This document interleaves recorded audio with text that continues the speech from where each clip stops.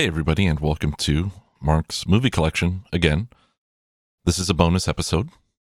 It's in between seasons right now, but this is my, follow-up on 300. So if you listen to the 300 episode, you'll now know. I'm sorry, you would already have known. If you haven't, you will now know that I did not successfully get to watch the movie in its entirety. It was a fun ride, though. But I finally watched it. The Blu-ray copy that I had ended up working. It's hilarious. I had that movie 4 times, it's just insane because, well, I guess maybe back then I really liked it, but now not so much. And like I said, this is more of Mark's Movie Collections is Mark's feelings, not an objective, like you're wrong, I'm right kind of thing. It's a lot more cash than that. So I took some notes. I guess I'm going to start out. I don't know. I mean, Dominic West plays such a shitter in this movie, and he's so good at it. He was also Jigsaw in the Punisher movie that no one fucking saw. I mean, I guess I'm going to get to the thesis of it, right? The thesis of my main takeaway now, watching it 2019 with 2019 eyes and 2019 knowledge, is that 300, the book, is a game changer. 300, the comic, well, actually, it's a graphic novel, actually, by Frank Miller and Lynn who? See, I should be on top of these things. And Lynn Varley as the colorist, but written and drawn by Frank Miller. So a Frank Miller creation, even though I'm going to point out that the coloring is extremely important. This almost atonal, like it's so muted as to be almost all the same color look, was very avant-garde, maybe, or maybe not avant-garde, but definitely stand out. And I'm not super duper into comics or graphic novels, so I hope that the nerd voice is coming out and it's like I'm trying to do like a Professor Frank, but not really. Like, well, actually, I don't know. Maybe if I hold my nose. Maybe that's too nasal. I'm not feeling it right now, and the monitor is not quite working. So actually, Professor Frank here. Yeah. Sorry for that tangent. So the coloring is super important, and it is important because it is different. It is important because in the movie, it compresses the space, right? So there is, I guess, a section of art called color theory. And in color theory, there are ways that you can expand space or compress space. And this is super duper important in movies. Because in movies, you have a couple different ways to make a space feel bigger or deeper. One of them is using a wider lens will make it feel deeper. A narrower lens will compress the space and make things seem closer together on a depth scale, like a Z scale. And colors can do that too. So the human eye perceives colors that are warmer and brighter as being closer, and colors that are cooler and darker as being further away. All the colors are basically cool and dark in this movie. And I know that this was kind of like a breakout hit for Zack Snyder. I also should have looked this up. So he kind of hit it big on Dawn of the Dead. I don't know if I have Dawn of the Dead. I don't think I do. And I don't really remember seeing it. I might have. But 300 was like his breakout hit, kind of. And 300, I think, is kind of maybe the origin of the Zack Snyder grimdark, no color. Like I think that people associate him with that, not understanding that in 300 it was A, the coloring of the book, but also B, the effect of creating a book on screen or creating a page on screen with actors in motion and things like that. That was happening, right? So when you watch 300, you feel like you're looking at a page. Just the page is in motion. It's almost like one of the books from Myst, right? Where the guy comes out, he's like, I'm whatever my name is. Oh, don't help that other guy with the red background. He's obviously bad. And then you touch the page and you go into a world. That's kind of 300. 300 is kind of Myst.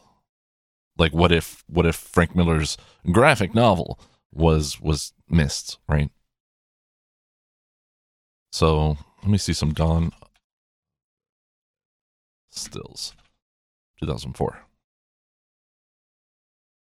Dawn of the Dead looks to have actual colors in it, which is interesting. It has tone and it has contrast. So I'm going to say that 300 was the breakout for it. Dawn of the Dead has actual lights and things, like actual sunlight, I should say. So I'm going to go ahead and I'm going to say that 300 is the originating of the Zack Snyder characteristic grimdark, no color look, right? And it's unfortunate because it came from somewhere else. It came from somewhere else, and it was for a very specific reason. And then I think maybe Warner Brothers or whoever is just like, hey, Zach, you gotta keep doing it. It's like the guitarist, I think from Linkin Park with the headphones. Those headphones were never connected to anything. He just had to wear them. Like that was his gimmick, right? It's like, well, that's your gimmick. Got to go out there dressed with 90 zippers and wear these headphones. So that became Zach's gimmick. And I mean, for better or for worse, it is what it is. I'm not going to go ahead and criticize a whole body of work because there are actually definitely movies I like in there, and I like 300. But getting back to it, it was 300 is a wonderful adaptation, a very faithful adaptation of Frank Miller's work. However, that being said, Frank Miller's work is Frank Miller is kind of known for different takes on known characters, mainly Daredevil and Batman. And he's known for his kind of original work as well in Sin City. But his characteristics are to be graphically stylistic, minimal sometimes, right? Like he didn't know how to draw Batman, so he drew a huge fucking square. And it is so iconic, you know? He didn't even like try. He's just like, fuck it. That's what Batman looks like. Batman is this massive fucking block that is here to kick the shit out of you. Sin City, kind of the same thing. Some of those dudes were just squares, but Sin City was even more so stylistic. It was like single color and, you know, a lot of ink work, line work, that kind of thing. 300 was a little different. 300 was maybe a little more involved, a little more painterly, perhaps, and that's why Lynn Varley is so important in that she is the colorist. So, you know, big credits there because it came out wonderfully. And reading 300, however many years ago, you know, maybe it's over 10, maybe close to 15 years ago. Reading 300 was game changing because I didn't know that graphic novels could be that way. And then the movie came out and the movie was the graphic novel, right? Or roughly that, you know? I think I might have seen the movie first, but Frank Miller is not known for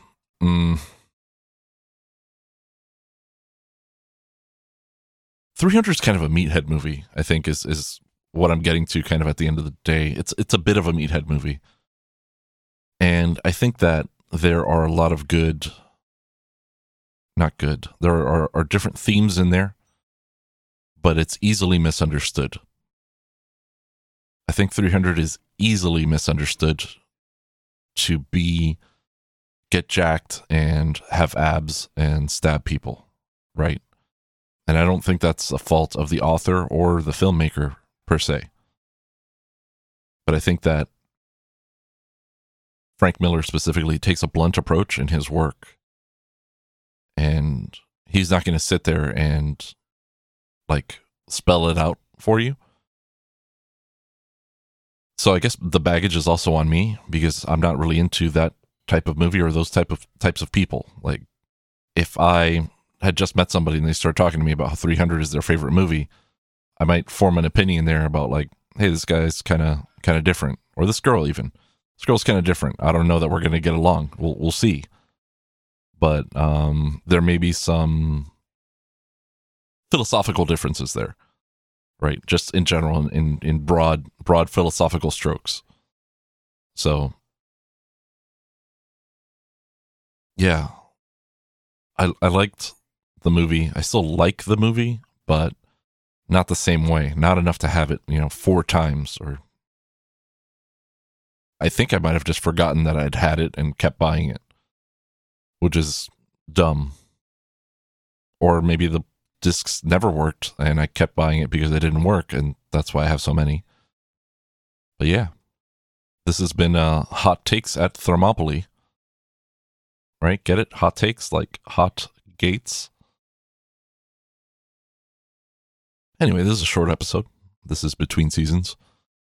I was recently on the Sunshine Summit, so you can check that out at sunshinesummit.live. I had a really cool conversation with Heather Welsh from Sunshine and Power Cuts. That is, I'm gonna plug that because that was a really fun time, and there was a live audience, live stream.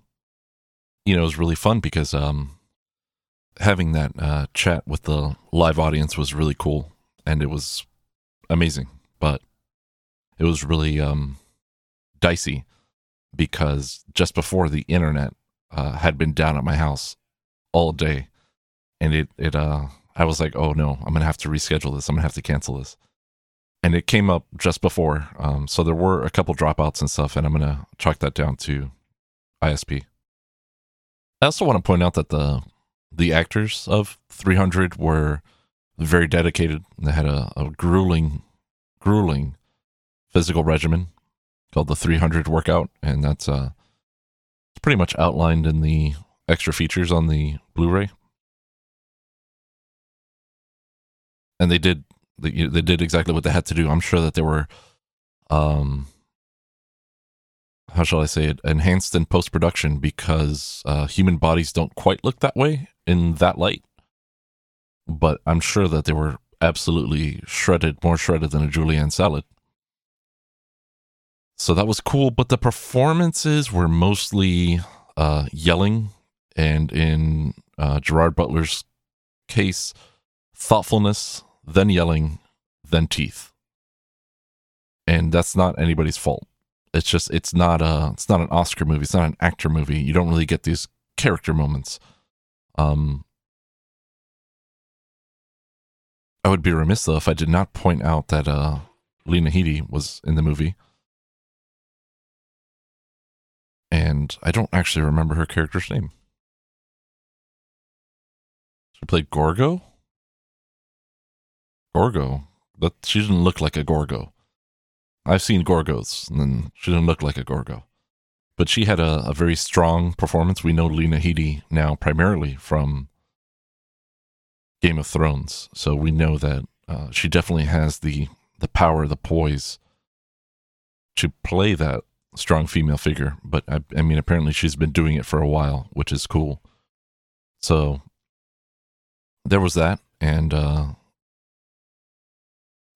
to Frank Miller's credit, she gets some agency in there.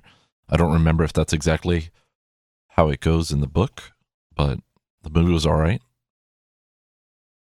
However, I'm not going to end this without saying that 300 was maybe a simplified and revisionist look at history, and maybe it's not a documentary, I guess is the best way to put it. There's a lot of things that went on in that time, in that place, that maybe wouldn't have been appealing to essentially what the movie's primary audience is, and the book probably as well. So just take it with a grain of salt. That isn't what happened, right? And I think a lot of people, like I said, I think the movie's easy to misunderstand, and I think that the movie's also easy to misidentify as being somewhat historically accurate. Yeah, a small group of a much smaller group of Greek soldiers held off a much larger group of Persians, I think they were, up until they were betrayed and a flank was exposed. Yes, that is pretty accurate. But as far as how the society was, maybe a little different, maybe a little less appealing. So you guys can look into that if you want. I'm pretty all right about it. I'm good. But I just had to point that out. So that's been Hot Takes at Thermopylae again. Unless I edit out the first closing because I forgot about all that stuff. So yeah, I hope to be coming back in April. I think I had said April 7th. I don't know that April 7th is going to be a thing that I can make. But I'll try. I will definitely try. Think about changing the release date. I don't know if Sunday's okay.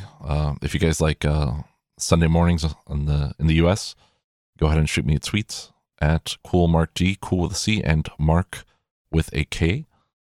Because I can release any day. I record these beforehand, right?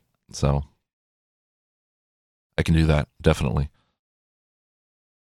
But yeah, thanks for listening. Thanks for being there, audience, listener, singular. And it's really fun talking about movies. I hope to talk more with you soon. See ya.